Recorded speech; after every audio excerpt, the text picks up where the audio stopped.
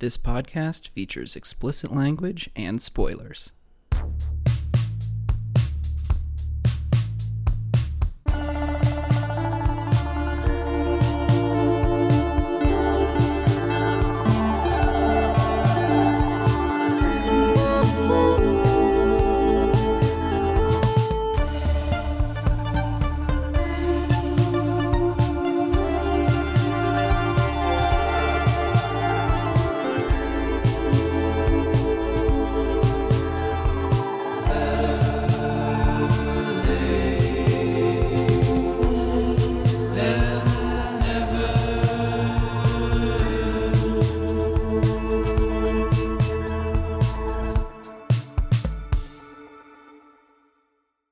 Hello, and welcome to Better Late Than Never, a movie podcast where I invite a friend to watch a blockbuster, cult favorite, or otherwise culturally significant film that they've never seen before. After we watch the movie, my guest will decide if it was better late, that they've been missing out by not having seen the film, or never. The movie just didn't live up to the hype for them. My name is Dave, and I'm your host. This week, I'm joined by my friend Dan, and we're watching a movie that neither of us has ever seen before, Caddyshack from 1980. Dan, welcome to the show. Thanks, Dave. Finally begged me enough to be on this thing. I didn't beg. I just asked repeatedly for a really long time. That's fair. I wanted to do it. I nagged. Yeah, you nagged, but it's totally different. Yeah, it worked out. Good. I'm glad. Just took a whole year of it. Yeah. Finally got you. I waited till I was completely sick to be on this podcast. Yeah, so you're really, you got like a head cold, you're stuffed up? Yep. It just started happening the last few days, so it was perfect timing for him to be on the radio. It's going to make for great sound quality, yeah. Yeah. But I feel like I have to interject here that this is a 2-for-1 on Better Late Than Nevering today, because I have just given you your first ever dose of Dayquil. I think so. I can't recall if I've taken it before. I mean, I know I've taken cold medicine before. I just don't remember if I've taken Dayquil. I was I get weird with certain medicines where I get stomach aches and stuff. So I'm sort of hesitant to take a lot of random medicine.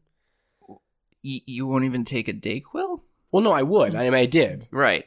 But, I mean, you were hesitant about that? That's pretty low on the totem pole of medication. No, it's I would have totally taken it, but I was worried that I'd be on this show and then I'd get drowsy. I know it's a non-drowsy. It is quite the opposite. But some people get drowsy with these even the non-drowsy things.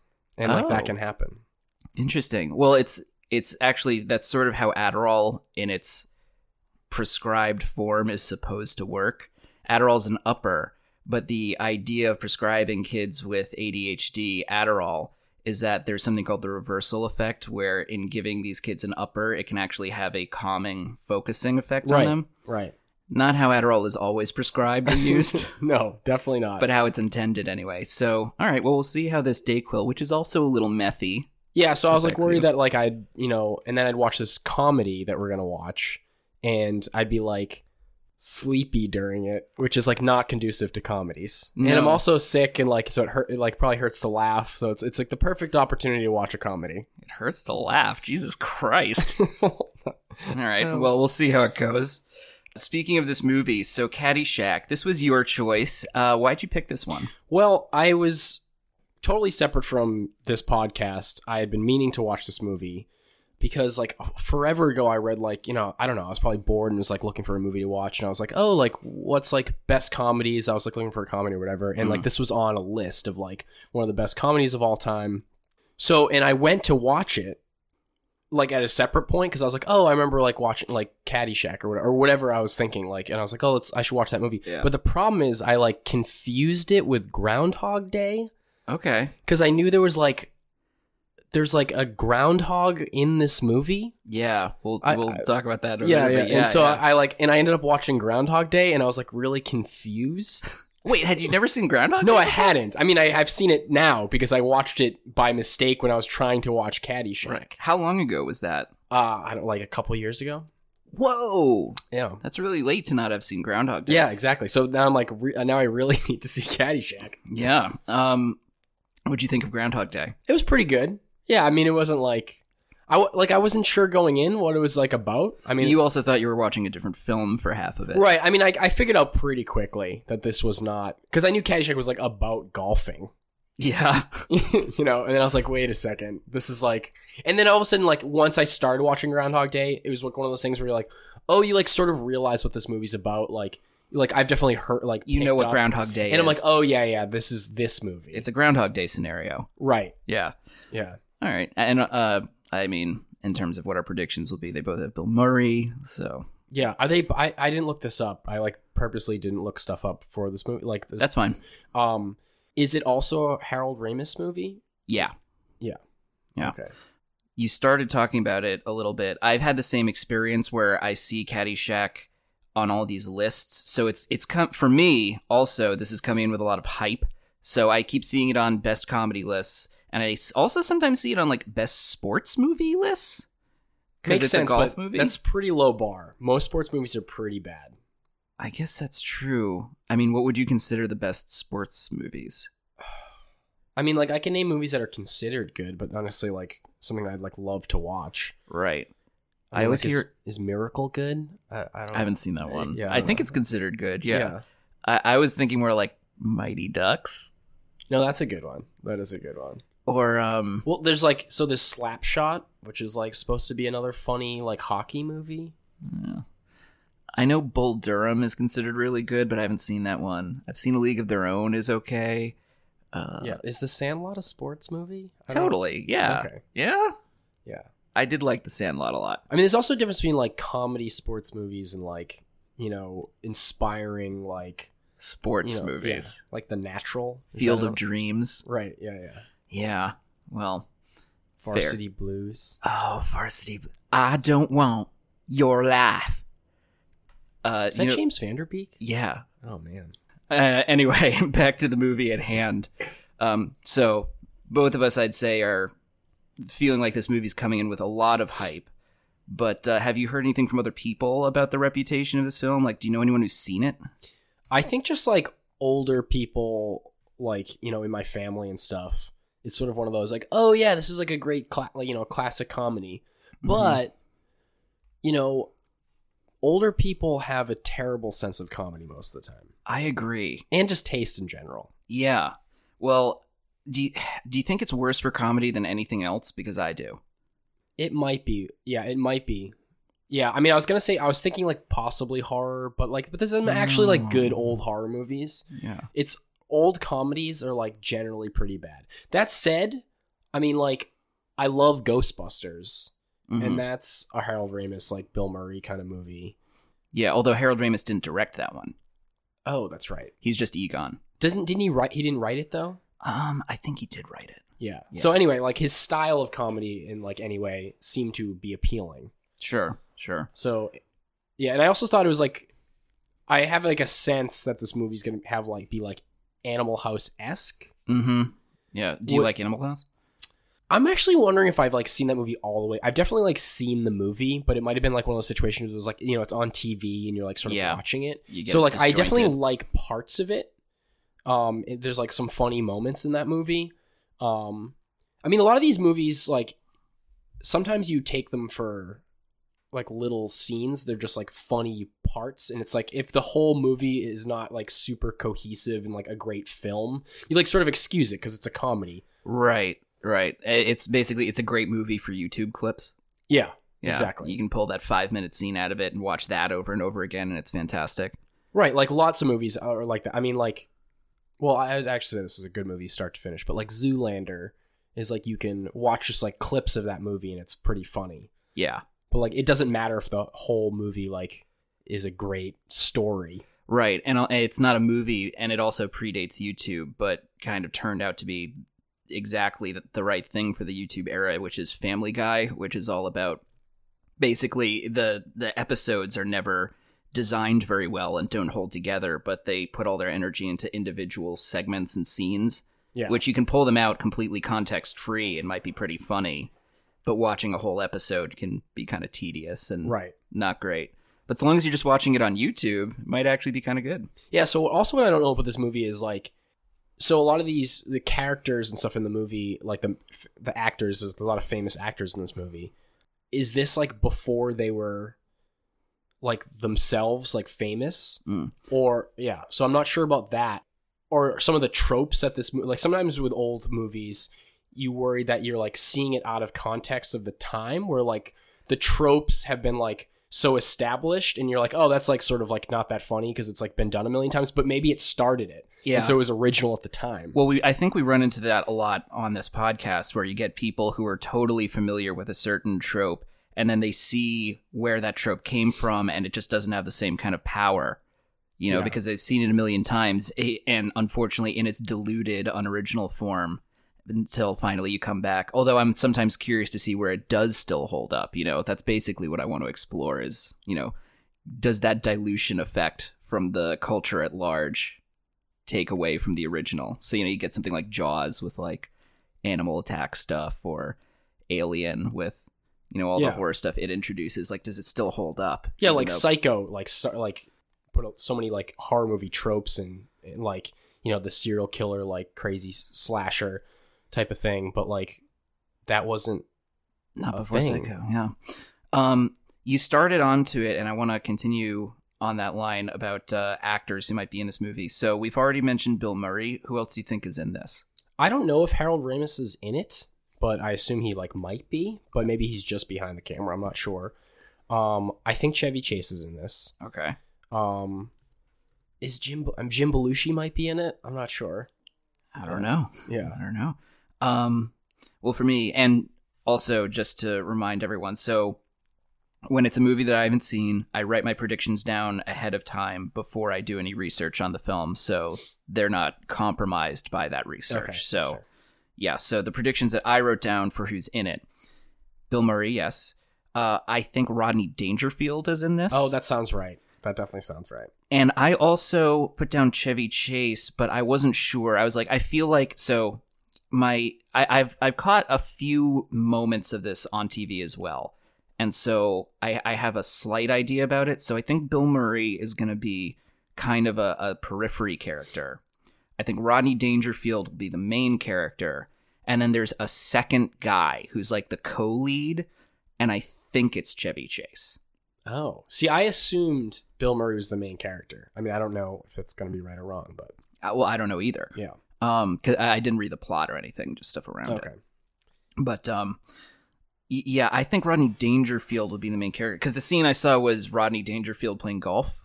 Yeah, think that's actually sort of is hitting my mind's eye here. Yeah, and I'm pretty sure he's with another guy, and I think that's Chevy Chase, but whoever it is, the other guy is the other lead. Yeah. Do you worry this movie's going to be like a lot of just like people in ridiculous golfing outfits? Yeah, Like doing goofy things? Yes, and what I also worry about is kind of back to what you were saying about people becoming themselves or their personas that they're known for. So I know Rodney Dangerfield is a comedy legend, and I know that comics in particular really respect him, and I'm sure he's great, but my exposure to Rodney Dangerfield is pretty limited, and it's mostly limited to the classic quote-unquote Rodney Dangerfield shtick. Right. If he's in this movie, which I think we're assuming he is now, like Rodney Dangerfield is going to play Rodney Dangerfield. Yeah. That's like sort of what my prediction is for his character. Hey, I don't get no respect over here. Yeah. And I just don't love it. Yeah. I'm sure it was good for its time, and maybe he brings other stuff to the table, but that particular persona never really did it for me. Yeah. Yeah, I mean, there's like, he can have some like funny moments, but it's like, it's one of those things where it definitely will take you out of the film, because you're like, oh, this is definitely just Rodney Dangerfield playing himself. Yeah, this isn't a character, this is just Rodney Dangerfield. Yeah, which can work for some people, I suppose. And if it is Chevy Chase, how do you feel about Chevy Chase? Well, I used to really like him. Mm-hmm. And then I liked the show Community. Mm-hmm. So I was always a big fan of that show. And then all this like came out that he was like just a horrible human being afterwards. So I'm sort of a little soured on him because like, but I mean, again, it's like, you know, Hollywood rumors, and I like sort of like hate to even like.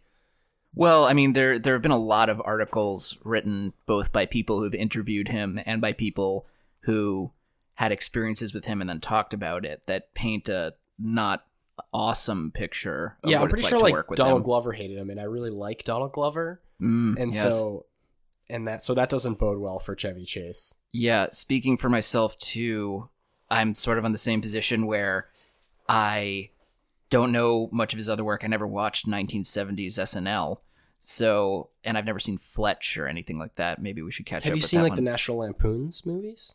Not really. Oh, those are pretty good. I'm sure they're great, but most of my exposure to Chevy Chase is also Community.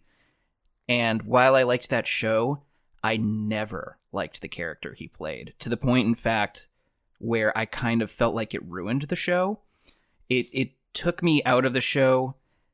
Even the fact that the other characters continued to spend time with that character bothered me, and I sort of stopped watching. There's a particular episode that's a lot about the way Chevy Chase's character on Community treats the others, and they forgive him for being a particularly egregious asshole. And that's when I stopped watching the show, because I was like, I can't deal with this guy anymore. Yeah. So I guess not a huge Chevy Chase fan, and I guess we'll see if it ruins this movie too, Yeah. if he is in it. So you suspect Harold Ramis directed it. Do you know what it's about? No, I just know I assume it just centers around golfing. I mean, maybe it's a prequel to Happy Gilmore. I don't know. I'm not really sure. I don't know what it is about golf and comedies now that I'm saying that. Like, it's sort of a weird... I mean, golf isn't like a particularly like funny sport. It's a sport that gives you a lot of time to talk, I guess. So Yeah. if you're a chatty comedian, it gives you a lot of opportunities for that. Well, what I think it is that my suspicion is that this is going to be a quintessential slobs versus snobs movie. And so I think it's going to be, there's a slobs golf course, and it's going to have to save itself from going out of business and or being taken over by the nearby snobs golf course.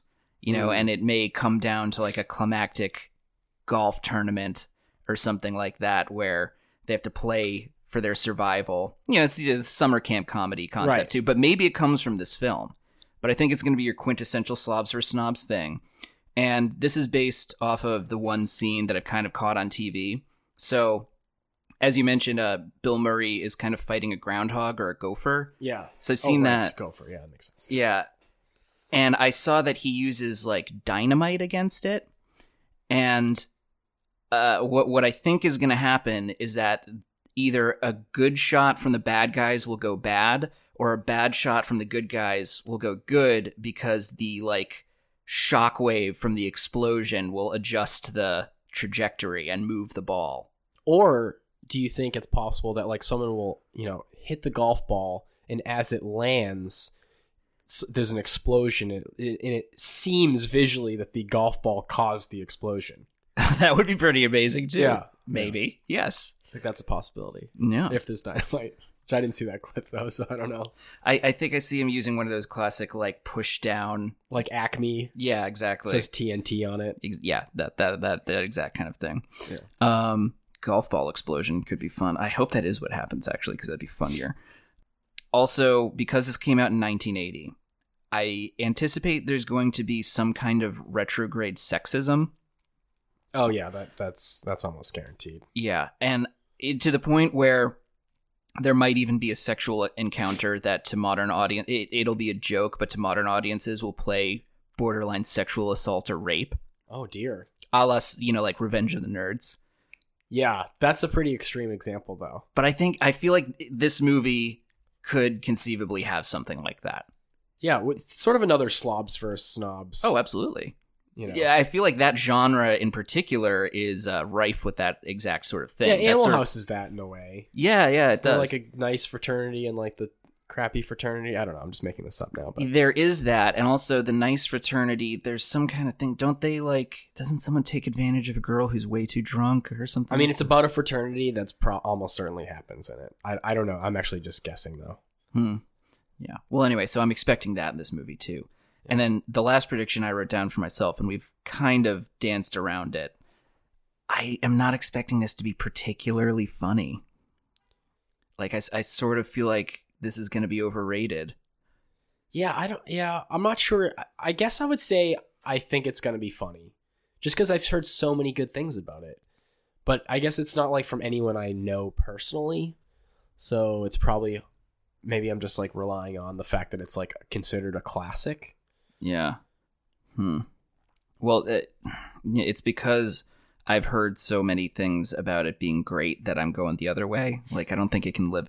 Yeah. And it's also that thing that we've said where comedy doesn't necessarily survive very well over time. Like, I hear most of the lists that I see made and the commentary I see on it are people who are older than us. Yeah. And I'm like, I don't think this is going to live up to, their I think what it does have going for it, I think what it has going for it, though, is how Ghostbusters holds up. Yeah. Bill Murray's funny and a good actor. So that has that going for it. But I also thought he was the main character in the movie. You're suggesting he might be a smaller character. Right. So that, and if it's like, if Rodney Dangerfield is the main character, that would definitely change my perception of the movie, I assume. Yeah, and what's that other movie that Harold Ramis did? I think we mentioned it earlier. Well, he did Groundhog Day. Groundhog Day, which was a good movie. Animal House. Animal House is, well, I haven't seen that recently enough to judge if it's like great or not, but there's definitely funny parts in that movie. Yeah, I think Animal House mostly holds up. Yeah. He did National Lampoons.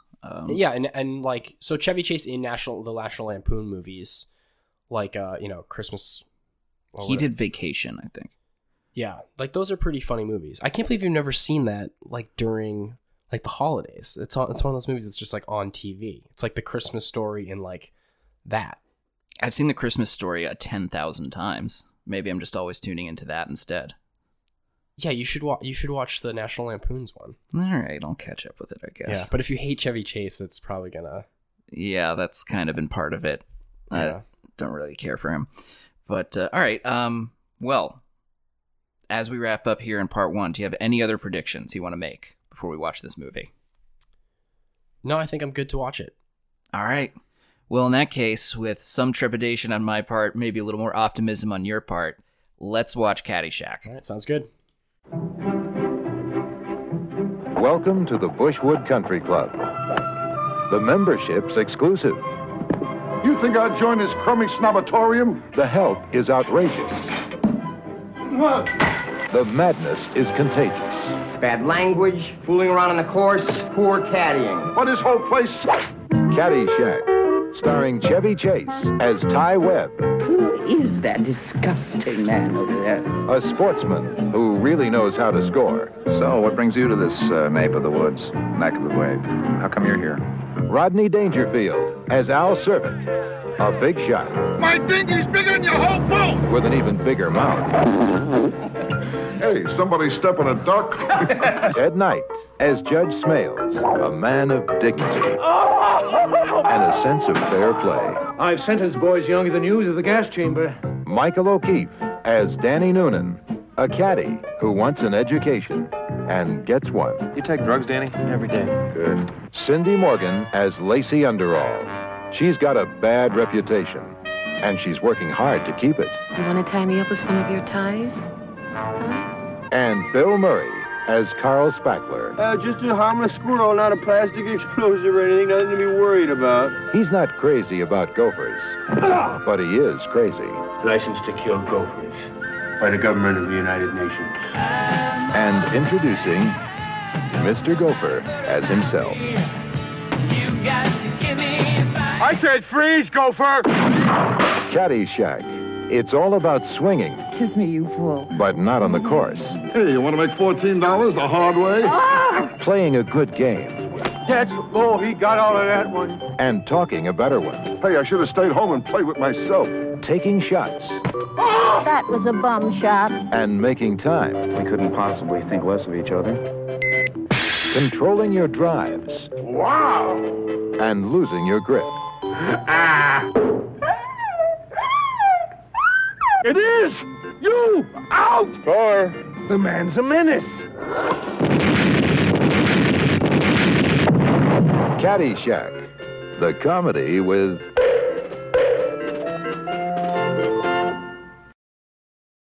So that was Caddyshack. All right. All right, we watched it. Yeah, we did. We did watch it. What did you think? Well, I was surprised about how much didn't happen in that movie. Yeah. Like, it was hard to... Yeah, it definitely wasn't as funny as I had hoped. I'll say that. It wasn't horrible. No. Actually, I'm going to say I went in thinking that it would not be funny, and I wound up thinking it was funny, and I did enjoy it, I would say, more than I anticipated. That being said, I still think it was a little overrated, and you're right, very little happens. Yeah, there wasn't really a plot. I mean, you could pick out things, but like until like the last like competition, there's not a lot of movie there. Yeah, there just isn't a lot to it. It reminded me very much of like, okay, this is like some Saturday Night Live characters we have here, and let's just sort of like improv with it, which is like can actually be really funny for movies. You know, I imagine like Anchorman or something like that is like basically that too, but like, you know, those are kind of like, there's like more... They're like, tied together around more of a plot? Yeah, you know, even if... I could excuse there not being much of a plot if there was like more just like hilarity. Yeah, it wasn't quite funny enough to justify it. I think, to be honest, a comparison I made earlier wound up being very apt, which is that it felt a little like a Family Guy episode, where just like there were a lot of scenes that didn't have a lot to do with each other. Yeah, especially because, and I'm sure we'll get into this, especially because how it was cut. Yeah. There was like, it almost like, closing scene. There was like commercial breaks built into the movie, which is like hard to explain on a podcast unless you see it. All right, well, let's circle back to that. Yeah. For starters, I'm going to talk a little bit about the background of the movie. And this one doesn't have too much going on there, but there were a few things that I found on Wikipedia that were kind of interesting. So, number one, the movie was inspired by the writers having worked as caddies in their youth. Have you ever done that? No, I've never caddied. I've had friends that caddied, and I remember, like, as a kid, that was always, like, a cool job to have, because, like, they supposedly got, like, paid really well for, like, a, you know, basically, like, a kid working. Right, a kid job. A kid job. So I was always like, oh, that'd be a cool job. Not that, but I never, like, knew how to golf or anything like that, right. So it wasn't really... Well, that was going to be my follow-up question is, do you know anything about golf? Sort of. I mean, knowing much is probably a stretch, but, like, I've golfed before. Okay. Are you I any own good? golf clubs. Oh, shit. Well, yeah, but I've only gone a few times. I'm not good. My brother got me golf clubs for, like, when I was his best man. Oh, that's quite a gift. Yeah, so, like, I got, like, sort of, like, an introductory set, so it's, like, not, like, many clubs, but it's, like, sort of the ones you need, you know, to just play, like, a basic, you know, round of golf or whatever. You don't have a special billy club that you kiss and make out with when you're ready to go? I don't think they call them billy clubs. Well, but the judges named his club Billy. Oh, is that what he named it? I think he named it Billy. Yeah. Oh, Billy. Billy, Billy, Billy. Oh, yes, yeah. Yeah, no, I know a billy club is something very different. Yeah, so I've golfed, and I'm not like horrible for like going a few times, but I'm definitely not a good golfer. Okay. For me, I've never golfed. I had the same experience as you, though, in that people I knew as a kid worked as caddies and would occasionally talk about it. Also being pretty good. Did you ever go to like a driving range or anything like that? No. I've never done anything golf-related other than mini golf. Yeah. So I know nothing about it. And I don't know if that took away from my ability to appreciate this movie or not, but I sort of feel like I got the gist of it. Yeah, I mean, it's like you're obviously aware of the rules of golf. Yeah. You know, the general ones anyway. And I have a vague sense of what's considered to be good form, both in terms of like what a swing should look like and also what's considered proper etiquette. Yeah. Definitely not certain behaviors we saw on the golf course. No. So, another thing is that, as it turns out, Chevy Chase is in this movie, as is Bill Murray. And there's this scene where Chevy Chase's character, Ty, his golf ball goes into Bill Murray's character, Carl's house, and they have a scene together. That wasn't originally in the script. It was added later because while they're filming, Harold Ramis realized that the two of them didn't share a scene together, and they were two of the biggest stars in the movie. Right. However, there was the small problem in that Chevy Chase and Bill Murray did not really like each other. They sort of were feuding due to the fact that basically they didn't like each other from their SNL days. Oh. Yeah. And so they were not really on good terms, but they were at least willing to be professional and film this scene together. Yeah. And so that's why that's the only scene where the two of them interact, though. It's, they wanted to do the one, but they didn't want to force them to be together any more than necessary. Interesting. Yeah. And I guess we'll talk about that scene when it comes up, because it is an interesting one.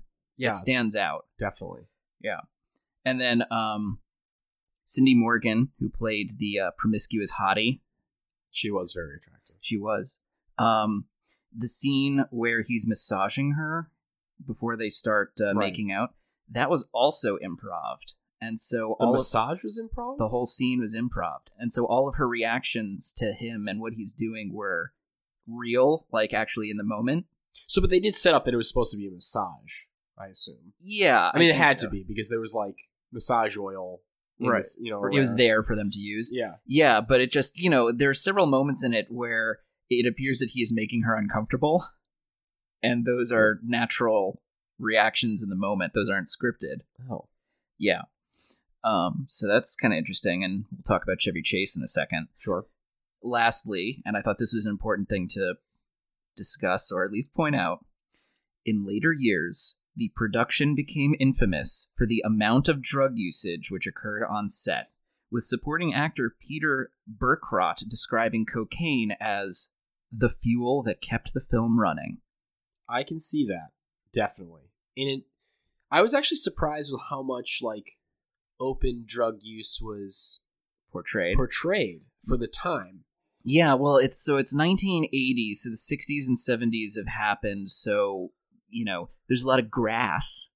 Yeah. But there was never any coke, and I sort of assumed... But they made the reference... Well, I mean, they made sort of like an offhanded reference to it when he... snorting the salt. He snorted the salt when he was taking a tequila shot. Which he doesn't wind up taking. Right. Yeah. And also, could you imagine how bad it would hurt to snort salt? I feel like I've known someone that did that, like in that same scenario where you like do it like but you take the tequila shot. Wouldn't that hurt incredibly? Yeah. Oh yeah. Badly? It would hurt incredibly badly. Yeah. Well, anyway, I believe it. It seems like the right time period for a lot of coke. Yeah. In Hollywood. But it was interesting, like thinking back, like how much it wasn't played as like this is like you just assume in that era it's like, oh, drugs are so bad, but then you're like, oh no, I guess it was like kind of like a thing people did then too. Well, there's even a line at the beginning of the movie where Chevy Chase is talking to the person who turns out to be the main character, Danny, and he's like, "Do you do drugs, Danny?" "Every day." Good. That's a pretty good line. Good. Oh yeah, no, it actually brought me into the movie more than anything else. Yeah. In the beginning, I liked that a lot. All right. Well, so this movie was directed by Harold Ramis. Our prediction on that was correct. Okay. Harold Ramis is known for directing National Lampoon's Vacation, Groundhog Day, and also a little movie called Analyze This. Oh, he did that movie? Yeah. I think I knew that, but I forgot. It's kind of weird. That was a huge hit, and it's so forgettable. Yeah. I forget that movie exists. Yeah, I remember it was a big thing at the time, though. Huge. Yeah. There's like all sorts of like parodies of it and everything. Yeah. But yeah, it's just in and out. It's like the Avatar of its day. No cultural impact long term. Yeah, I feel like that's a lot of like Best Pictures too. Yeah, definitely. Well, anyway, so what did you think of the directing of this movie? You already started talking about the way the scenes were edited together. Yeah, it was strange. So what he's talking about is that this movie has all of these scene transitions from one scene to another where it's not a regular cut, it's a fade to black and then a fade back in. It's the kind of thing you would see if it was on TV and they were going to commercial break. Except this is happening just we watched this movie streaming on Hulu, so it's possible that they may have done that, but I don't think so. I think those were actually in the film, and it's such a weird way to cut your movie together. Yeah. It really breaks up the action. It feels unnatural. Yeah, and it definitely made it seem even more so of a collection of scenes. Yeah, very disjointed. And especially, too, because you would fade out on, like, there was no natural flow from one scene to another. So a scene would just end, you would fade to black, and then you would fade in on a completely unrelated scene with characters that have nothing to do with anything that came before, and then that scene would fade out, and you would just come back in, and it just felt very broken up. There was a couple weird, at least one anyway, wash cut, I think is what they call it, when you like a bar goes across the screen, the kind you see swipes across the screen. A lot in Star Wars, you get those, yeah. I don't like those either. No, it seems very amateur. Like I would do that on like iMovie. Right. I mean, you know, not that we're professional filmmakers or anything, but as an audience member, it makes the editing very apparent, where I sort of feel like the goal in editing is for it to be seamless and invisible. Right. Like if you're doing a good job, you don't notice it. It's right. like an offensive lineman. Yes, exactly. But this was very noticeable. There was even, you know, a couple of times, I think it's like a scene would fade out, and then we fade in on another scene that would last like 30 seconds and then fade back out again. It just, you didn't even need the fade outs took too much time, and you just cut to something completely unrelated that took almost no time at all. It was just very weird and very Family Guy-ish. It was like a cutaway gag in Family Guy. Yeah. But slow. I don't want to rag on Harold Ramis as a director. Maybe this is the editor's fault, but I really don't like the way this film was put together. It did seem like his directing style is sort of let people kind of just improv and he'll like film them. Yeah. That's sort of my impression, which can work, like we said, like in, you know, a lot of modern comedies. Yeah, I'm usually kind of critical of that style of filmmaking, though. Yeah, I mean, it depends how extreme it is. I mean, there's certain ones that are like, you know, the whole movie's like improv, like, you know, like Best in Show and those types of movies. Yeah. But then there's like, you know, like any movie that like Will Ferrell's in and like that like kind of crew, like they're sort of like ad-libbing a lot of. They point the camera at him and say riff. Yeah, they'll give him like a, you know, a general structure. Yeah. And then that seems like more like this. How I assume. But the problem with those is it's very dependent on, do you get a good cut? Yeah, and I don't know. There were a few scenes that did have a little bit more going on, like the boat being out of control scene and the pool party scene, where there was sort of a lot of choreography, I guess. I mean, the boat one, they had to have put a lot of work into because it looked incredibly dangerous if anything had gone wrong. Yeah. But generally, I've seen other Harold Ramis movies like Groundhog Day and stuff like that and thought they were very good. So I don't think this paints him as a bad director in general, but I don't think this was a very strong directing effort. It's just a very, I mean, I guess this goes to the writing too. It's a very slight film. It's just not a lot to it. Yeah, it definitely, I mean, we'll get final judgments later, but it definitely doesn't ring as like a classic. No, it's very surprising that that's its reputation now. All right, well, as you say, we'll get back to that when we're doing final judgments. Let's talk about the cast a little. We'll start with Chevy Chase, who is top billed in this movie. I know I came in not thinking very highly of Chevy Chase, but I actually kind of liked him in this. I thought he might have been the best in the movie. I agree. Yeah. I think he's the best part of the movie. As much as I expressed a dislike for him in my experience with him as an older actor, this version of Chevy Chase that I wasn't as familiar with, I liked a lot. He had a very easygoing charm. Yeah, I mean, he plays a different character in this than he does in, like, you know, the National Lampoons, like Vacation. Yeah, he's high strung in that, right? Yeah, Where but I will say, so, like, I sort of have a similar feeling of like modern day Chevy Chase, but like I did like his earlier stuff, and I did think he's funny in those older movies. So like I sort of I didn't have as low a threshold as like I didn't think it was going to be as like he was going to be bad in it. Mm-hmm. But I was also, even with that, I was still sort of surprised. I thought he was a better part of the movie than I thought he was going to be, because sometimes he can seem very like obviously Chevy Chase. Yes. And he did seem to play, I mean, like, you definitely get that, and, like, it's definitely his humor, but he did seem to be playing, like, a unique character in a way as well. Yeah. Yeah. And one that I generally enjoyed. Although, so he does in this movie that thing, that thing. Yeah. Is this the movie where that is originally from? Or is that just a Chevy Chase thing that he was bringing back for this movie? Yeah, I don't know. It seems like that's like from something else, but like I guess that could be the origin. Yeah, I feel like this probably would be that, right?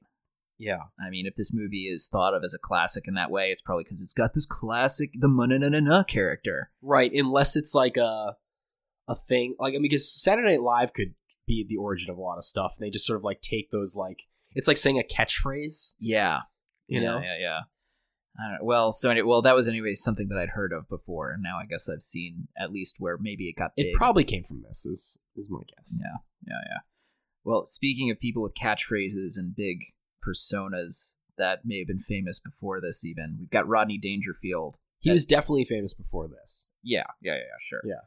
And he was definitely playing Rodney Dangerfield. Yeah, I mean, you wouldn't expect anything else, I suppose. It was sort of exactly what I expected. Yeah, same. Yeah. He was just exactly Rodney Yeah, Dangerfield. so if you like Rodney Dangerfield, you'll get more of what you like. And if you're just like not super enthused with it, you know, that's sort of how you'll feel.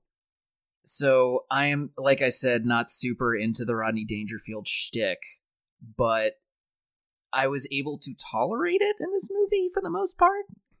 Yeah, I mean, I don't hate Rodney Dangerfield. So I don't like, hate him, but I find him exhausting, and I guess that's kind of the joke, right? That other people find him exhausting. There's a weird thing with him where I feel like I don't really dig his persona watching it in movies, but I feel like if I hung out with him in person, it'd be great. Like, he seems like a really fun guy to hang out with. Or you'd never get a word in edgewise. Yeah. I mean, yeah, he'd probably be funny in real life, but he's probably also not exactly that in real life. I don't know. I kind of feel... So, I think that's exactly what he's like in real life.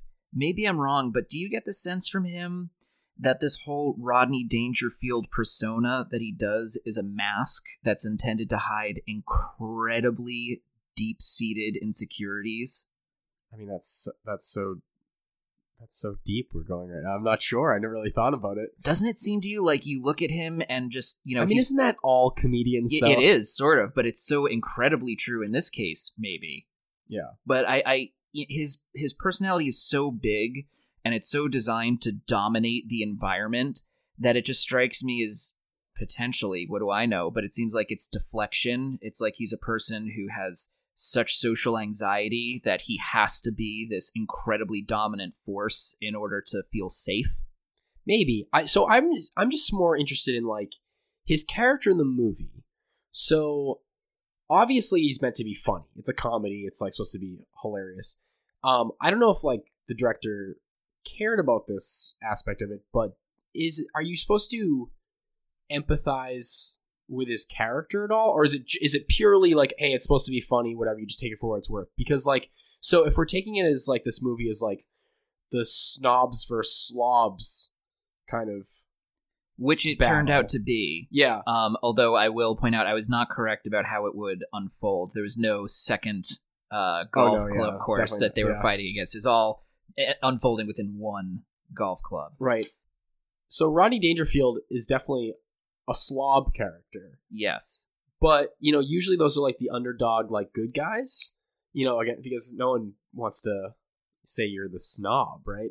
So like, but I couldn't really empathize. He was kind of a dick in the movie. He was a huge dick, but I think what they're going for is he's clearly nouveau riche, right? Yeah. Because he's so crass and tasteless. And I think what they're going for is that even though he's actually probably the richest person in the movie, he's still someone who basically hasn't fallen into that old money set of habits where it's all conservative and repressed and repressive. You know, so even though he's kind of a bully himself, he's doing it. It's like the celebration of bad taste, right? You know, like that's what, you know, we're celebrating here is the courage to be so distinctly yourself and not repressed by this horrible, you know, repressive environment, I guess. Yeah, I suppose so. But it's just a strange thing where you're like, oh, I guess I'm supposed to identify with him, but I also feel like he's a little much. Yeah, you're like a terrible person. I would find him a little tough to tolerate for too long, even though I just said he might be really fun to hang out with. Maybe not for that long. Yeah, I mean, it sort of depends on, like, if you're, like, you know, in on the joke with him. Yeah. I mean, you know, I don't really care for country clubs, so I appreciate the fact that he's thumbing his nose at their rules and regulations and doesn't take their self-seriousness, too much to heart. Right. But if he was behaving that way, say at like a theater, or at, I don't know, at a wedding, maybe someplace where I actually care about it unfolding properly, right, then I might really hate him. Right. Yeah. It does, it was interesting when you made the comment about this is why they wouldn't let a person like that into these places. What do you mean by a person like that, Dan? Well, you mentioned that he was Jewish. Yeah, this is why they don't let Jews into these places. Yeah. Because they don't behave right. Yeah. Some people should not be allowed into a country club. So it's sort of it was sort of poking fun at the, rich white guy. Oh, yeah. Yeah, I mean, because they even, made, some of the rich white people out to be, a little bit racist, when they made that, colored person joke. Yeah. Well, all right. Well, speaking of that exact character, we have Ted Knight playing Judge Smales. Yeah, Smalls? Smalls? I thought he was really good. Yeah, I mean, he did a good job. Yeah, he played that rich, white, kind of racist, kind of anti-Semitic, kind of sexist guy perfectly to a T. Yeah. He seemed very believable. Right. Yeah. And so these three guys, Chevy Chase and Rodney Dangerfield are top billed, and they're the people I most associate with this movie. They are not actually in it very much. Did you notice how little screen time they actually have? Well, I mean, it's sort of weird that I don't know if the movie's so broken up that there's a lot of equal. Yeah, I mean, I guess it's the kid that's the caddy and the judge have the most. Are those the two kind of main characters you'd say? Yeah, well, that's sort of what I was thinking. Ted Knight, the judge, actually has a ton of screen time compared to the other two, Chevy Chase and Rodney Dangerfield. Ted Knight's in almost all the scenes, because he's in all the caddy scenes, and he's in all of the, adult Chevy Chase, Rodney Dangerfield scenes. Did you find that you could not care less about his actual plight as he's trying to get a scholarship? It seemed why is this even important? Yeah, I did find that, and I think that goes to the problem that we were talking about earlier about not having a very strong sense of what the narrative thrust of this film is. Yeah. The stakes were not really portrayed very well, and we only visited them occasionally and interrupted by all of this other stuff. So, we have our main character who turns out to be Michael O'Keefe as Danny Noonan, and we'll talk about his acting in a second, but just generally, there's his story throughout about he wants this caddy scholarship, but then by the end, it also comes down to being this golf tournament for all this money, and you're like, what? And it ties together. And then he doesn't need the scholarship at the end. He doesn't care that he's he not rejects getting it, but you're just sort of whatever. And then he has a girlfriend that's why is this character exist? All right, well, we'll get to that. But what did you think of Michael O'Keefe as Danny?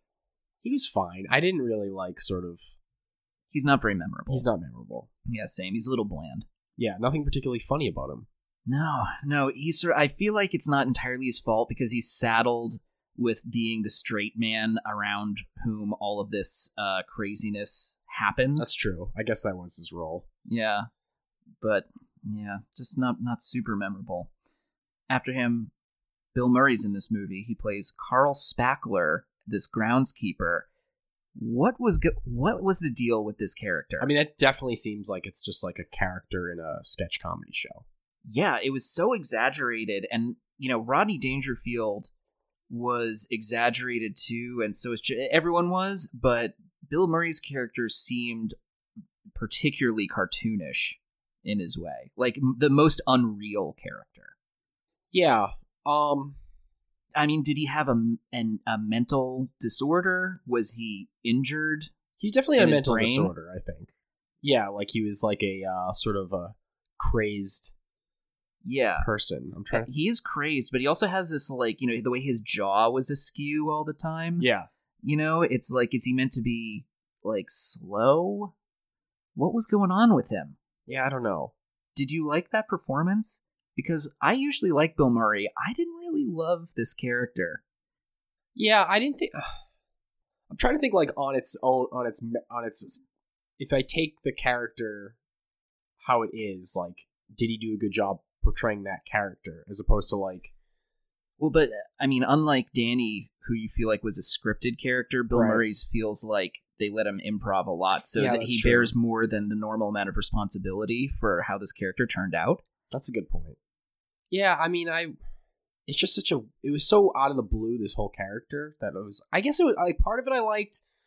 I don't know, I thought it was an interesting choice. Like, it was like, sort of felt like he was like a crazy Vietnam, like, I almost got like Apocalypse Now, like, influence in there somehow. Right, and I thought that could have been the deal with him, but I don't, unless I missed it. Elmer Fudd? Yeah.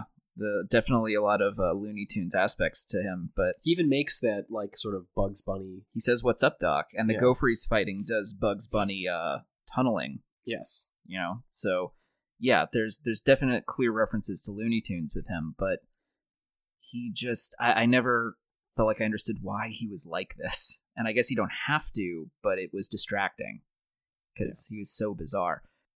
All right, a few people we don't have to talk to as much. I just want to point them out. We have Sarah Holcomb as Maggie, Danny's Irish girlfriend, who was saddled with a very unfortunate haircut. Yeah. Oh my God. And then Cindy Morgan played Lacey Underall. I don't think I ever caught her name throughout the entirety of this film. They probably said it, but she was really just the hot girl. Yeah. Yeah, she was memorable, though. She was that. Yes, she did fulfill that. I just sort of want to say something about the Irish girlfriend. Please do. So, she was almost like the most bizarre to me as a character. Really? Yeah. Why?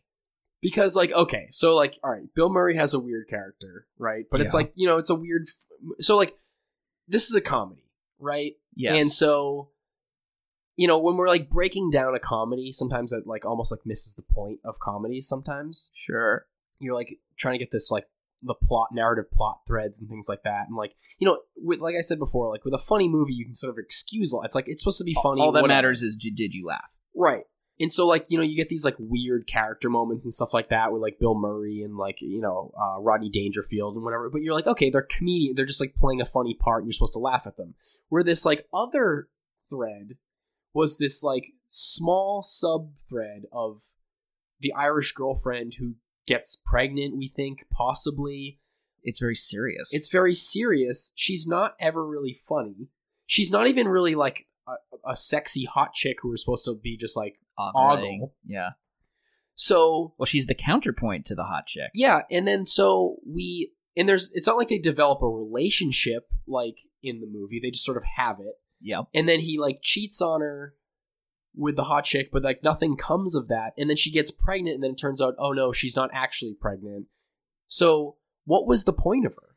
I guess, well, as I think is unfortunately the case in a lot of movies, she's basically there to give the male character some character stakes and an arc, because she doesn't have much that develops for her. But in what you described, I think Danny's arc with her is that he starts off as her boyfriend, is a bad boyfriend and cheats on her, but then when we think that she might be pregnant, he comes around and realizes how bad a boyfriend he's been and does the right thing and is like, I will marry you and I'll be here for you, and it helps his emotional development. I guess. Yeah, I guess that's the logic behind it. It's not great for her as a character, and it's also not done very well for him either. Well, it doesn't really resolve with him either. Yeah. Like, it's not like he, like... But I think that's what they were going for. Yeah, I guess that's true. But I was very confused by that whole... I think rightly so. Yeah. Okay, well, lastly, I want to mention Dan Rezin, because he plays a character, and the only thing I want to point out about him is this. It's his name. His character is called Dr. Beeper. Oh, so that's what that was. I guess. I sort of figured that out. Because we were trying to figure out, it was like a weird remote object, yeah. But then his name is Dr. Beeper. Yeah. It's just, I thought that was funny. I don't know. Yeah. So, I mean, that definitely was some sort of like pager before pagers existed for doctors. Right, yeah. And so I guess it wasn't as funny because we didn't fully understand what it was, but there's a part towards the end where he keeps getting these like frantic pages on his beeper, but he's at the game and he can't get to a phone, so he's like, I'm sure it's not that important. Right. Yeah. That person's dead. Yeah. That's fine. All right, so let's talk about the plot, finally. And so to compare some of our predictions to it, we've gotten to some of them, but I will also say I was right. It comes down to a climactic golf tournament, and there's the climactic, it all comes down to one shot, right? One putt. And Bill Murray, he does fight a gopher, and he does blow things up with dynamite, and the explosion moves the ball for our heroes to win. And I think, as we just described, there was some retrograde sexism. Not horrible. No, although... There wasn't any, like, rapey bits. There were no rapey bits, although Chevy Chase does kind of get that girl drunk and doesn't drink himself. Oh, that's true. Was he not... So I didn't know... That's what I was trying to figure out. Was he not drinking at all? Or was it just that, like, weird shot? He was, like... It was, like, just a quick gag that he wasn't taking It's probably more what you're saying. Yeah, I don't know. Because they were hanging out all night, so he probably had been drinking the whole time. You're right. He did that, like, He was like mixing that weird like the sparkling waters together. Was that? I never got that though. Was like there's something more to that, or was he just like, oh, he had 2 open sparkling waters, who's trying to seem like it was a new fresh one? I think that's what it was going, or just Chevy Chase being weird. Yeah. Okay. There wasn't like something else was to like. I don't think there's anything deeper. No. Okay. Yeah. So okay, when this movie starts, I felt like there was a surprisingly elegant overture to start the movie. Do you remember the music at the beginning? Oh yeah, it's like classic 80s. Well, it goes into... So the soundtrack of this movie was actually really, really good. Yeah. I liked the music throughout. And there's a really fun Kenny Loggins song that kicks the movie off. But before that, there's just this classical music segment. Oh, right. I had forgotten about that, Yeah, which I was like, wow, this is a little heavier than I was anticipating. But then it launches into that great 80s music. Yeah, it gets you right in. Yeah, it actually did get me kind of excited. And you got this cute puppet of a gopher. He's dancing to it. It's cute. It was a cute puppet. Yeah, it wasn't bad. You know, sometimes that can be like sort of groan-inducing. Yes. I mean, it was a little groan-inducing, but it was cute. It was cute enough that it held fine. up better than I expected, definitely. Because I was expecting to think it was terrible. Yeah, it sort of like also gave me a little deja vu to Full House. I don't know if that was deliberate. Do you remember like the intro? Dave Coulier's character had a little gopher that, you know, he was like a comedian in the show. I don't remember the gopher. Oh, man. He does it's a woodchuck. Oh. And I'm not going to do the voice, but he does like a woodchuck impression. Are you sure you don't want to do the voice? Oh, I can't, especially with my cold right now. Damn it. Okay. I didn't realize that. Do you think he was consciously aping this film? That's what I'm curious about. I'm wondering. Anywho, we see Danny's house, and he's going on his way to work, and I just wanted to mention that there's this thing with 80s movies where kids always seem to have such weird methods for exiting their homes. Like, no one ever... A lot of time they're sneaking out, but Danny's just going to work, and he goes out the window onto the fire escape, and then, like, climbs onto his porch, and, like, goes out... Why? I think it's just, like, a 70s, 80s thing. Like, it's that generation. It's a little, like... Everyone's got... They're Generation X, right? So they're, like, gonna be, like... A little rebellious, a little wild. Yeah. I can picture, like, my brother doing that. He was a child of that era. It gives them personality to leave their house in such a weird way. Yeah, also, definitely. Why does just a regular old house have a fire escape? Well, it's a second... You know, it's got multiple floors. It's probably, like, you know, they're multiple floors? Well, like, I don't know. I mean, they're, like... You know, they're a poor family. They're probably living in, like, a multi... There were like 25 people in that house, I guess. It was more like a tenement than a home. Right. Okay, sure. Yeah, I wasn't sure. Like, we first started that movie, I'm like, is this like a halfway house? No, not a halfway house, but like you know, it's like all the adopted children, like our foster home. Oh, yeah. Yeah, that's what I'm trying to say. Yeah, it's like short-term 12. Yeah. Also, another sign of the times is that the bag of clubs that Danny is carrying as a caddy is a cigarette-branded caddy bag. Yeah, and they were smoking a lot in the movie. Yeah, although kind of less than I expected. Like, I've done a lot of older films on this podcast that were like 70s or 80s, and it always stands out when people are smoking a shitload, especially indoors. This one had less of it than I expected. Yeah, I guess I don't watch a lot of movies, or I haven't been watching a lot of movies like you have for this podcast, so like it was a little more apparent to me how much they were smoking. Right. yeah, it just for me, it was more surprising that they smoked so little, Yeah. But so we have Bushwood Country Club is the name of the place, and we also get I assume that's a deliberate, like, innuendo. Bush and Wood. Yeah, I mean, there's a lot of like those sort of jokes in the movie. Like what else? I mean, I don't know, just like a lot of like little references. I wish I could think of one off the top of my head, but yeah, well, whatever. Yeah. And so here we are at the start, and I'm trying to look at my notes to launch into describing the plot, but it's like we said, so much of my notes I have written down are, this movie is very disjointed, fade out / is this a commercial break? Like, it's hard to describe the plot because there isn't a lot of it. I mean, I guess I would say the plot is, so the main caddy is like trying to get into college, but he can't pay for it. So he has to win this caddy scholarship. So he has to win the caddy scholarship. Right. And then there's all these like other people that go to the country club, and it like sort of tells their stories. Yeah. So we have our main periphery of that. He's surrounded by all these colorful characters. Yeah. Yeah. So with our caddy Danny, the main thing he has to do is impress this judge, Judge Smales, who runs the caddy scholarship. So he's trying to suck up this judge, who turns out to be a huge asshole. Yeah. And we know that too because one of the first things he does is tell this joke to a priest, and it goes like this. Did you hear the one about the Jew, the Catholic, and the colored boy who went to heaven?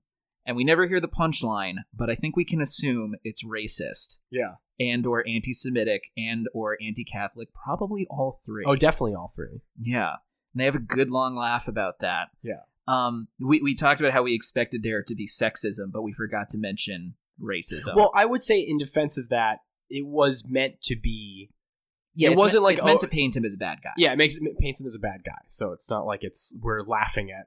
It's not like the audience was still like identify with the racism. I guess that's true. Yes, yeah. It was portraying racism, not being racist. Yeah, along with all those other things. Because you do see immediately after like the black character being really pissed. You're like, yeah. So you identify with him. Right. Yeah. Fair enough. And so then Rodney Dangerfield rolls in, and he's Rodney Dangerfield, and he's pissing everyone off. Then our hottie shows up, Lacey, who is not wearing a bra ever. Never. Oh, never. Once. Oh, okay, yeah.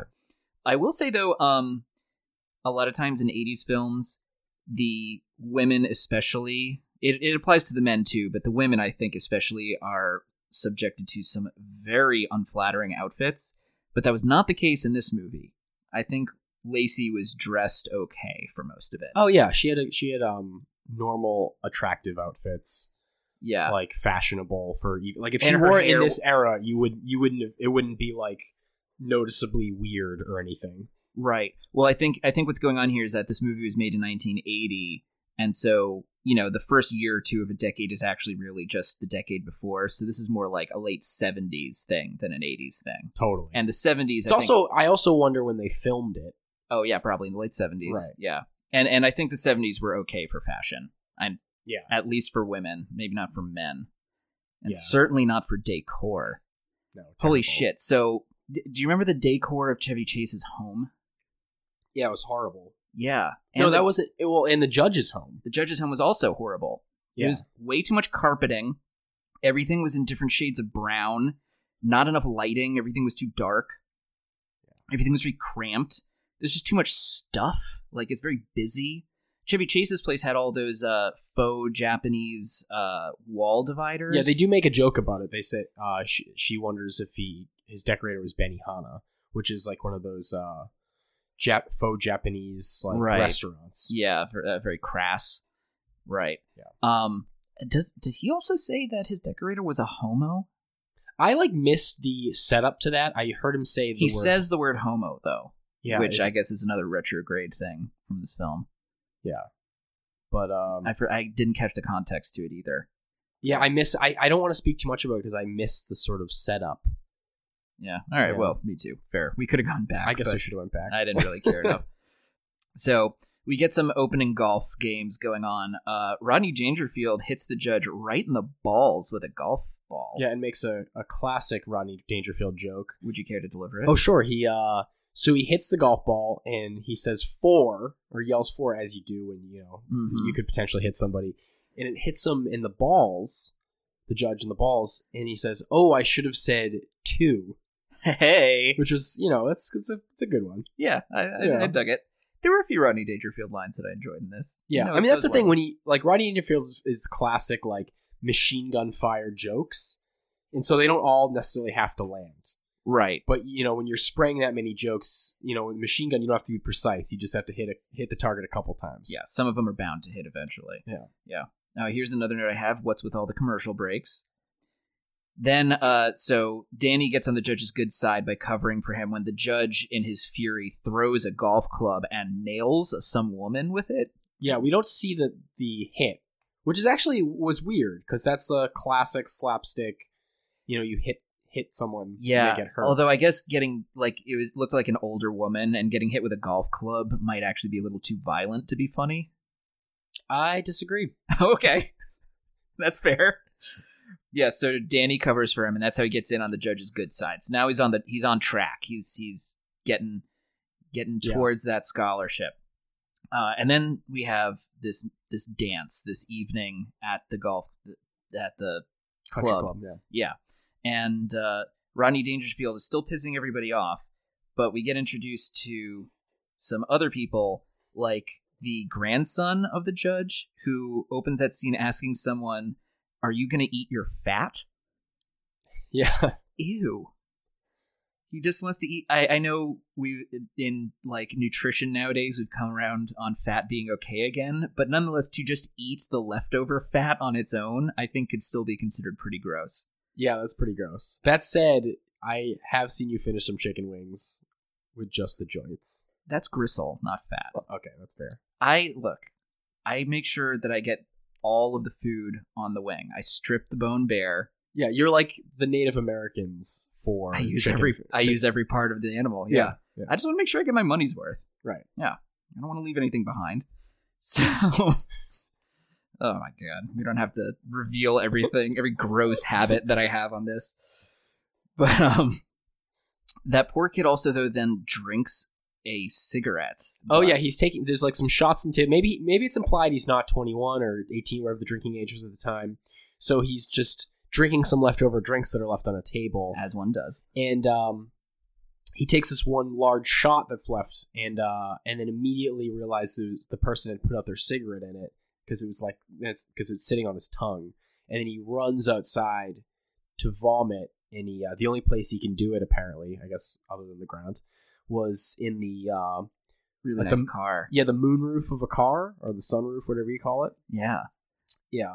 I almost sympathy puked. Could you imagine almost swallowing a cigarette butt? Oh, it was horrible. Yeah. Yeah. Ugh. And then, of course, the unfortunate owner of the car sits right in it. Sits right in it, yeah.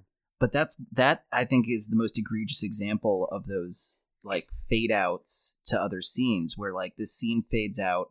We just see the scene of him coming to his car and sitting in it, and he's like, ugh, and then it fades back out and we go to a new scene. It was 30 seconds. Yeah, because it's not like that character was that character in the movie nobody. at all? Yeah. That could have just unfolded in the background of a regular scene. They didn't need to do it that way. I don't know. So around this time too, Bill Murray has been tasked with getting rid of this gopher, and his attempts at defeating it escalate over time. So first he tries to drown it with the water. Yep. And the water sprays all over the golf course, which probably would ruin it, I think. Then he tries sniping, which is where I felt like you were right. Maybe he's like a Vietnam War vet. Yeah, that was sort of the impression I got. But I feel like if he had been, this was the scene where they would have called to that more explicitly, and they never do. Right. He just sort of plays. He does at mention sniping. the Viet Cong, though, doesn't he?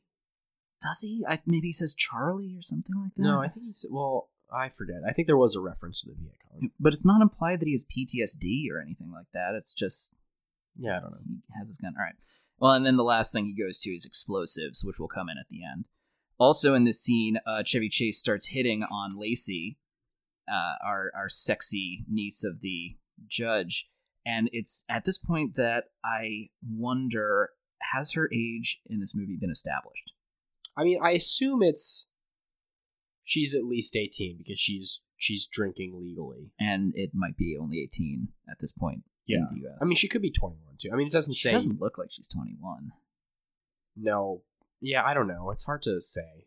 But can we both agree that Chevy Chase appears to be maybe a little too old for her?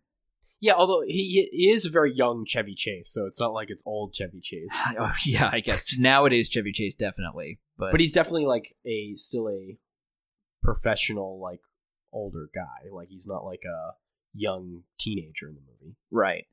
And, I mean, she holds her own with him, I guess. But it really stands out. She also gives him one of the most brutal head turns I've ever seen when he goes in to kiss her. She turns her head so that he just kisses her temple. Yeah. And I was just like, I don't think I could recover from that. I might never want to see that person again after getting embarrassed that badly. Yeah. She has like a strong character in a way, though.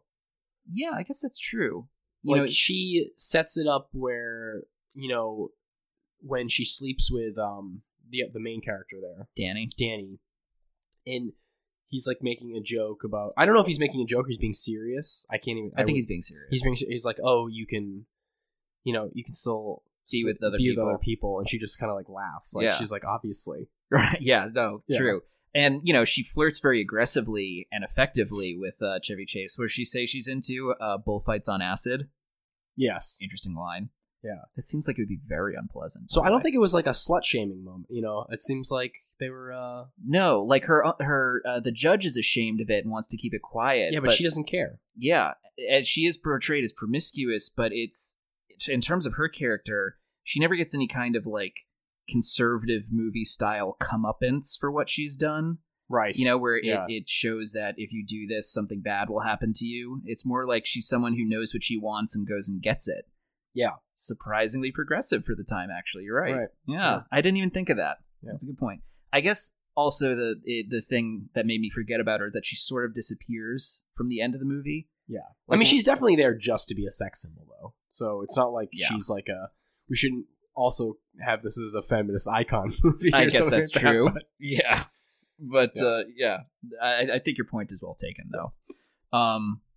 So Rodney Dangerfield does have a great line in this scene when he goes up to the judge's wife and asks her, do you want to make $14 the hard way? Yeah. Ooh. I thought that was fucking hilarious, though. So then we get our caddy golf tournament. And this is where we get some of that bad form that I was talking about, where people are yelling when he's trying to take his shot. Is that right? I mean, I thought that was actually something that you couldn't do, but they kept doing it and not getting in trouble for it. So is it really just an etiquette thing? Is that just a socially enforced norm? See, I don't know the answer to that. That said, it's also not like it was a professional tournament. Like the PGA or something, it might have like you would get real rules. Thrown out if you did something like that. You get thrown out. But this is just like, it's a private club. You know what I mean? So it's like, it's probably more of an etiquette thing. Yeah, okay. And then after that, we get one of the main set pieces of the movie, which is Caddy Day at the pool. Yes. There's a lot of chaos and some of the most interesting directorial flushes. We get some flourishes. Thank you. Yeah. I was really struggling with that there. Yeah. Directorial flourishes, like the caddies just busting out in synchronized swimming all of a sudden. Yeah. That might have been the cleverest joke in the whole thing, I think, because it's so out of left field. Yeah, that seems like classic. I don't know, I guess I shouldn't say classic Harold Ramis because I don't know enough about him. No, I think you're right. There's this absurdist quality to it that feels of a piece with something like Animal House or maybe not Ghostbusters, but Animal House. Yeah. Feels like something that would happen there, just the randomness of it. I will also say, so in this scene, Lacey shows up, and this is where it's not so progressive because Lacey is, considered within the context of the film to be very attractive. And the moment she arrives at the pool, every guy in the place drops everything and just starts drooling over her. Like, people are ogling the shit out of her, and she's cool with it. She seems to be enjoying the attention, but it is like such overwhelming staring. Yeah. I always found it interesting that she's playing a sex symbol, obviously, and they even show her naked in other scenes, but she was wearing a one-piece bathing suit. Yeah. Like, is that like Was that just the style at the time, or I am assuming so. yeah? Because obviously it's like they can show nudity in this movie, so I was kind of like, why wouldn't she be wearing a two-piece bathing suit? I don't know. Maybe it's a ratings thing. Yeah, but there's Oh no, but there was nudity. another girl who was in a two-piece. It was also a girl that was topless in the pool. Right. Yeah, that's a good point. Yeah. I guess, it just goes to show you can still be attractive in a two-piece bathing suit, I guess. Or one piece. Yes, that's what. Yeah. No, you definitely can be. Yeah. I wouldn't have thought so. Oh no. Yeah. Sometimes they're like fashionable now. It's like coming back. I don't believe it. Yeah. No way. Well, our main guy Danny is incredibly rude to his girlfriend in the scene, though, in that he's basically talking to his girlfriend, and then Lacey shows up and he just drops off mid-sentence to stare at this other girl. In the previous scene, they had just had sex too. Yeah. And not only that, but she's sort of like is annoyed about it and like coughs to get his attention. And he Yeah. doesn't even. No. It is. I mean, come on, man. Have you no sense of how to treat another human being? She's right next to you. It's like, at least think about it from your own perspective of like, maintain your relationship, man. Yeah. God damn. And this scene, I referenced Family Guy. I think this scene is explicitly parodied in an episode of Family Guy, too. There's a lot of Family Guy relationships to this movie, feels like. We get then, Chevy Chase then sleeps with Lacey. And, we also get, right after Lacey takes an actually very impressive dive off the diving board. Yeah, definitely a stunt double for that. Yeah? Well, it's pretty impressive. But then we get the famous Baby Ruth bar in the pool scene. Yeah, I didn't know that was a scene in the movie. I definitely heard jokes about Baby Ruth looking like A turd. In water before. Which it certainly did. Yeah, I didn't know if that was like a sort of just a general joke, a common thing, and they like sort of put this to film, or like he sort of originated it in this movie. I'm guessing probably the former. Yeah. But they had the good sense to set it to the Jaws theme. Yeah, that was pretty well done. And also the stampede out of the water afterwards consciously reflects that Jaws scene where everyone's stampeding out of the water too. Yeah, so. And I'm glad they sort of committed with him, with Bill Murray's character taking a bite out of it in front of the shocked and horrified old Biddy woman. Yeah. Yeah, no, that was funny. She faints. Yeah. After this, we have a day at the yacht club, and this is where we have people smoking weed just right out in the open. Yeah. I couldn't, is this just a thing with movies where in every movie people are just way more flagrant about their drug use? Yeah, I mean, I'm curious since we didn't really grow up. We were both born after 1980. So was it not a big deal then? Assuming you were white and rich? I think that it probably was a big deal, and movies are just, willing to let people get away with it more. I can't imagine you being at a yacht club even at that time period and just smoking a joint at a table. Well, you wouldn't have done it in front of the old rich people. But they were mixed in. They were sitting at a table mixed in with all these other folks. They were just right there. It's just shockingly brazen to me. And especially with something like marijuana, which makes you paranoid, right? Yeah. Would you be willing to do that? I mean, I guess maybe you're safer for being so brazen. Yeah. No one would expect it right out in the open like this. Right. Yeah. But you probably have a point too about, we're rich and who's going to fuck with us here, right? Right. Yeah. We're at a private club. Yeah. Yeah, exactly. So Rodney Dangerfield ruins the judge's boat with his own boat, which is hilariously called Seafood. Yeah. That's a funny name for a boat. It sure is. And this is where, too, Danny finally sleeps with Lacey in a very sexy sex scene. Yeah. It seems like he goes down on her. Yeah, it does. Yeah. Good. But that's interesting for the time. I didn't know that was something they'd suggest. I hadn't realized they'd invented it at that point in time. I thought that was something that came out in the mid-90s. Yeah. Yeah. And we also get, at this point, an old man decides to play golf in a driving rainstorm. Oh, right. I almost forgot about this scene. I don't know how I did, but... What the fuck? Okay, yeah, so... Again, this had nothing to do with the plot at all. No, it's just randomly inserted. Yeah, although it was, sort of pretty funny, so I guess I'll excuse it for that reason. I guess. But it's first of all, it's a classic thing that you're told not to do is play... Or you're never supposed to be on a golf course when there's lightning because there's a high risk of being struck by lightning because Right. you're the tallest thing available. Yeah, you're literally carrying a lightning rod. Yeah, that too. But also just forget the lightning. It is raining so hard. What is this old man doing out there? Well, that's the joke. I mean, I know, Yeah. but it's just so crazy. I'm like, what is going through Well, he's playing the best round of his life. Yeah, And he can't stop because you gotta take it in. You have to look at it like you're someone who's obsessed with golf. Yeah, And like the people who play golf like this, they're like, oh, like you got to get your good score. you whatever. can't stop. Yeah, And so you're like, yeah, can't stop now. It's like picture like a gambler, like running a good set of hands. okay. You know? Yeah. All right. Fair enough. But point is, he does in fact get struck by lightning and die, which brought to mind an anecdote which I didn't realize you didn't know, and maybe listeners, you did not know this. I don't know, Dan. Are you familiar with the movie The Passion of the Christ? I'm familiar with the movie. Have you seen it?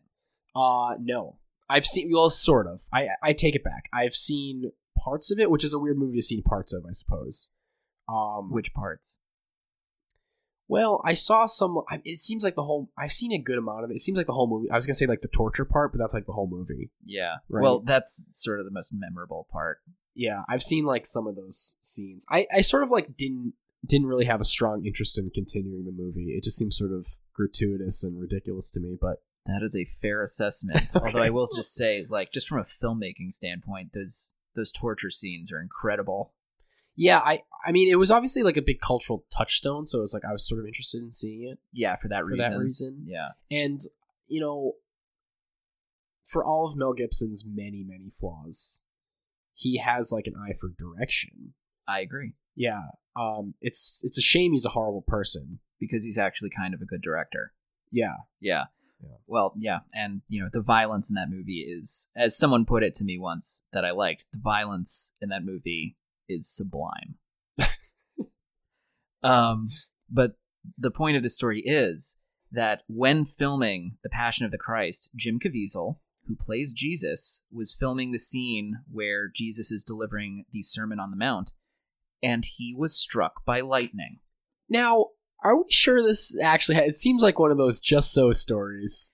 Yeah, but I've read interviews with Jim Caviezel where he's talked about it. So it's interesting. Is that a good sign or a bad sign for the movie? I think it's got to be a bad one, right? Yeah. I mean, it wasn't just any character, it was Jesus. Right. Jim Caviezel's way of brushing it off was he looks up at the sky and says, "Didn't like that take, huh?" It's pretty, I mean, how do you get struck by lightning and not have to go to the hospital? He probably did. Yeah. I mean, it's not a minor thing that happens to a person. Yeah. I guess you wouldn't really be delivering quippy lines right as after being struck by lightning. Although you might be all amped up because you're juiced. With all that, yeah. Literally with amps. Oh my god, yeah. I have also, in my life, been shocked with a dangerous amount of electricity. Wow. And I... Was this the refrigerator? Yeah. Oh, I remember you telling me this story. Yeah, so long story short, a short-circuited fridge, when I touched the handle, I was electrocuted by it. Not literally, because to be electrocuted is to die, but... Is that true? Yeah, if you're electrocuted, that technically means you died. So you just shocked? Is that the term? Yeah. Yeah. You say you got shocked, but it doesn't sound as good. And I people feel like you commonly- can say you were electrocuted. Yeah, it's the common understanding, right? Yeah. But so yeah, and I was like, it froze me in place. Like I couldn't. Sounds horrible. It was pretty horrible. But afterwards, when I was finally gotten off of it, I was kind of manic. Yeah. And it could have just been like because my heart rate was up and everything. But I did, first of all, my hair was standing on end the way you'd see in a movie. Classic. And I couldn't sit still. I was just like manically walking around, probably because I was all amped up from what had just happened. Yeah. But who knows? You got charged. Yeah, I think so. Yeah. Yeah. If you were Iron Man, it would have been really helpful. But Yeah, I could have shot it right back at that fridge and fucked it up. yeah, But anyway, yeah, I think I've it's a been great going... scene, by the way. And in Avengers. yeah, Yeah, it is. It's probably one of the best ones in Avengers. But a lot of the hilarious injuries that have happened to me have come out on this podcast. All right, so we start heading towards the end of this movie, which, first of all, Maggie thinks that she's pregnant, and we get Danny doing the chivalrous thing and offering to marry her. because she's probably got to have the baby, right? She's Irish. She said she's already decided to keep it. Yeah. And so she doesn't want to marry him, though, which I thought was interesting. Because, if you're in that situation, wouldn't you want to... I guess, but he is a loser. And it might not be his. Oh, right. Yeah. We also get the judge confronting Danny for having slept with his niece. And I did like his line here where he says, "I've sentenced boys younger than you to the gas chamber." Yeah, wow. Yeah. That's hilarious. Definitely a dick, that judge. But nonetheless, it finally turns out that Maggie's not pregnant. And if I was not pregnant, I would dance too. Yeah, I was wondering what was happening in the scene because they didn't reveal that she wasn't pregnant. She's just dancing in like this white gown. I know. I was like, did she lose her mind? Is this the moment where this movie gets really intense and it turns out she has to go to a sanitarium or something? Right. No, but it turns out to be perfectly logical. Yeah. Yeah. And finally. That said, yeah. Bold choice wearing an all-white outfit when you find out you're not pregnant. If you catch my drift. Yeah. Because of the grass stains. Oh, right, yes. The grass stains. Yeah. He might not even have had to ask why she was so happy if she'd been wearing it for long enough. Right, yeah, exactly. So we finally come to the end of the movie and the climactic golf game, which is a 2v2, the judge and Dr. Beeper versus Chevy Chase and Rodney Dangerfield, first for $20,000, then $40,000, and then ultimately at the end, $80,000. Yeah. Which this is 1980. Yeah, so it's a lot nowadays, but then in today's money, that is $500 million. I mean, not literally. Well, I mean, to give you some perspective, earlier in the film, Danny goes to buy a Coca-Cola, and the guy tries to charge him 50 cents, and that's an outrageous amount within the context of the movie. He's like, "I'm not paying 50 cents for a Coke." Right. Can you imagine? My God. Yeah. 50 cents is a crazy amount for a Coke. I think I spent like $2.50 on a Coke today. Yeah. Yeah. Oh, and just before this game, we get the Chevy Chase Bill Murray scene where Bill Murray offers Chevy Chase a Bob Marley joint. Just right. Well, yeah, it's not just that though. He's crossbred his own form of grass for the green. The green, and it also doubles as like marijuana, which is a pretty incredible invention, actually. Yeah, if it's real, that would be pretty profitable. I mean, you could be playing and then just reach down and pick the grass up and smoke it right there. Yeah. It's literally grass. Yeah. Yeah. But Bill Murray gets Chevy Chase to do what he calls a cannonball, which is you smoke the joint and then drink alcohol at the same time. Had you ever heard this term before? No, I hadn't. I mean, it makes sense. I mean, not in terms of like the wording. I mean, maybe that makes sense if I thought about it more, but like, you got to get some, you get a dry throat from smoking that big joint. Sure. Yeah. Sure. What did you think of these two titans of 1980s comedy finally face to face? Yeah, it was like just a weird scene. Yeah. It didn't make a ton of sense, and it wasn't particularly funny. And also, I think the fact that they had never interacted before and never interact again afterwards just drives home the thing we've been talking about how disjointed and separate this, the different worlds of this movie seem to be. Yeah, I mean, the point of that scene, sort of, well, how besides they just wanted to put the two actors together, I guess, was so earlier in the movie, it's established that Chevy Chase's character is like an amazing golfer, right? But he never plays against anybody. He never plays for any stakes. Yeah. And he agrees to this competition. Like he's reluctant at first, but he agrees because he hates the judge too. And I guess he gets nervous, so he's like out really late at night practicing because he's like trying to get the nerves out, and he's like playing terribly, which is why his ball ends up in Bill Murray's house. Right. He has the centipede's dilemma. What is this? It's Is it like the human centipede's dilemma? That would make which would be worse? That would make this movie very different, wouldn't it? Yeah. No, it's the idea. So this centipede is talking to an ant, and the ant is like, "Wow, it's really amazing how you're able to control all those legs all at once and so elegantly. How do you do it?" And the centipede says, "I've never really thought about it before. I always just sort of did it." And from that point on, the centipede was never able to walk right because I never heard this before. Right. But the idea of it is that just like these things you do without thinking about them, once you actually turn your mind and consciously think about how you do it, all of a sudden you lose it. Oh, totally. Yeah. It's like the yips. Yeah. You know, it's getting inside your own head. Oh, definitely. That's a real phenomenon. Yeah. Oh, absolutely. And so, but I always just sort of liked that term for it, and I feel like it's applicable in so many situations. You know, I have a lot of trouble blanking my own mind to do that, so I get the centipede's dilemma constantly. Right. And Chevy Chase's whole shtick throughout the whole thing is that he's like this Zen golfer who because he doesn't care about the game really, he just likes to play. That's why he's so good. Yeah, he actually golfs blindfold occasionally and is amazing. Well. Yeah. Because his mind's a blank. He talks about that exact thing about keeping his mind empty and blank. But now that he actually cares, he's no good anymore. And so that makes the game a very close run because suddenly Chevy Chase is no good anymore. Yeah, and Rodney Dangerfield is bad too, which he wasn't established as being bad until this tournament. It becomes clear right away, yeah. But fortunately, Rodney Dangerfield is able to weasel his way out of the situation and get Danny to tap in as a player. Right. Right. Which is also necessary because the judge has been cheating the whole time. Right. What a dick. Yeah. Classic judge. I know, right? I mean, I don't know very much about golf, but I do know at least enough to know that to cheat at golf is considered incredibly lowbrow. Yeah, it's not a good look. Yeah. So Danny makes his final choice about where his loyalties are going to lie, right? Is he going to pursue material happiness and, you know, future comfort and a good quote unquote regular life by sucking up to the judge? Or is he going to stand up for the slobs and play against the judge in the tournament? Although he will get...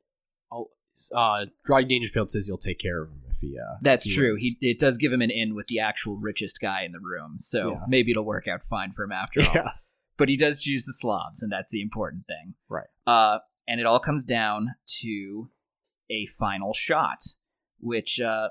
you and I were wondering how it could, because the final shot is to tie the game, and so we were like, how's that going to work out? But then it turns out Rodney Dangerfield at the last moment does double or nothing on the last shot. So it literally is, does he make it or not? It's a coin flip. Right. And we get a line here from the judge, which I've seen all over the place, which is, well, we're waiting. Oh, yeah. Yeah, I guess that is. Had you heard that before? I suppose I have, yeah. I've seen that as like GIFs and as quotes. Like, I think that might actually be the number one most referenced line from this movie that I'd seen without knowing where it came from. Yeah, I'd have to think about that, but it sounds familiar enough, so yeah. It's also delivered hilariously. Yeah. I think it's that guy was pretty good throughout, but especially in that one moment. But anyway, so Danny takes the shot, and as I predicted, it comes to the edge, but Bill Murray's gigantic explosion trying to kill the gopher knocks it in, and they win, and everything's okay, including the gopher, who made it out. Yeah, survived. Definitely, you can't kill a cute animal in a movie. That's never, especially a comedy. Seriously. I know. Yeah. So yeah, I was glad to see the gopher was okay. And then he dances us out to Kenny Loggins. Right. And that's the end. Yay. Yeah. Caddyshack. So before we get into our final thoughts about the movie, we're just going to talk a little bit about how it did. So this movie had a budget of $6 million. Do you want to take a crack at what its box office was? Wow. I'm going to say it made money but didn't do great. It did okay. It made $39.8 million. Yeah, seems okay, but I don't know what the how much. I don't know how much movies typically make past their budget. Well, I don't know what it's like back then, but what I have read, and this could always be wrong, but I've read in a couple of different spots at this point, is that at least for a modern day big budget movie, there's the budget for the film, but because these are giant tentpole movies, they usually spend about that much on marketing. Yeah, no, so there's that hidden cost that's actually huge. So in order for a big movie nowadays to at least break even, they want to make approximately double their budget. Okay. But in either case, it seems like this film made money. Yeah. At the very least. So that's good. Interestingly enough, it was only really a hit in the US. There's only one other country in the world where this movie was particularly popular. Do you want to take a crack at what that might have been? Wow. Is it like Scotland or Ireland? Close. Denmark. Denmark? Yeah. And so you were on a logical track going with Scotland or Ireland because of the golf angle, right? Yes, yeah. The reason it was popular in Denmark, I guess, is that the distributor knew that Bill Murray was popular in Denmark, so he recut the film to make Bill Murray much more of a major character. How is that possible? First of all, it's not a long movie to begin with. It's only like an hour and a half long. Right. And Bill Murray's not in a lot of the movie, so right. You have to cut out 20 minutes of the film is what he did. He cut out 20 minutes of the movie. Weird, right? Yeah. Kind of false advertising. Probably too. all the Irish girlfriend scenes are probably gone. I don't know. Maybe in Denmark they would find that particularly funny. Yeah, maybe. Who knows? Well, anyway, so in terms of what people thought of the film, it's got a 74% on Rotten Tomatoes from critics. So decent, but not good. Right. The audience score is a little better. It's 87%. Reviews at the time are mostly not that great. Its status, like what we were talking about earlier, has built up more over time. It kind of got a cult following. Okay. There are a few positive reviews from the time. So Gene Siskel liked the movie. He said, Caddyshack has a low-budget look that warmly welcomes the all-important teenage audience. Okay. Clark Collis, writing for Empire magazine, which is a British film magazine, said, it's not big and it's not clever, but it's very, very funny. On the negative side, Michael Blowen for the Boston Globe said, Caddyshack represents everything that is wrong with contemporary film comedy. Oh. Yeah, ouch. I don't know if I'd go that far. Yeah. Clearly an ultra-conservative. Yeah, he's the judge character, I guess. Yeah, I mean, Boston Globe, right? Yeah. Especially at that time. Very parochial town back then. Arthur Knight for The Hollywood Reporter said, to attempt a critical evaluation of Orion's new Caddyshack is a little like describing the aesthetic qualities of an outhouse. Gee. God damn. Some of these reviews are better than the jokes in the movie itself. Yeah.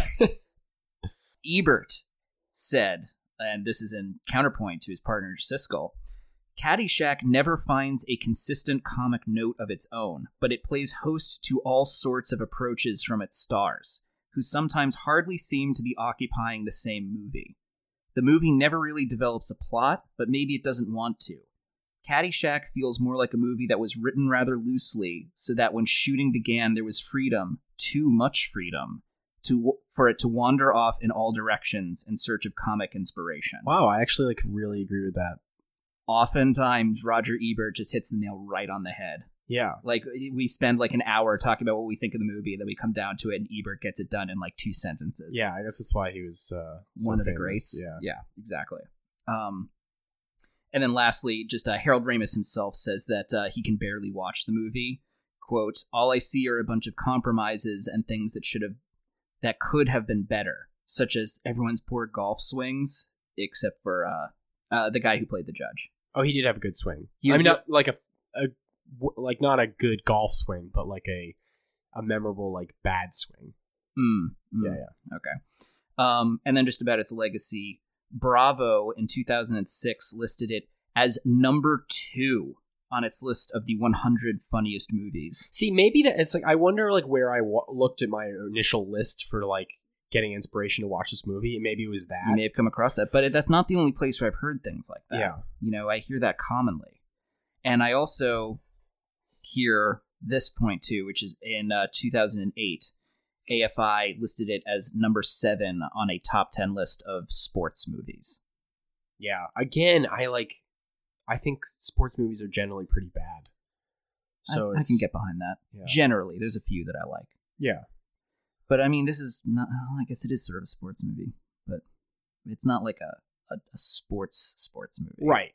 Yeah. It takes place adjacent to a sport. Right. Yeah. All right. So here we are at the end. Dan, when it all comes down to it, what did you think of Caddyshack?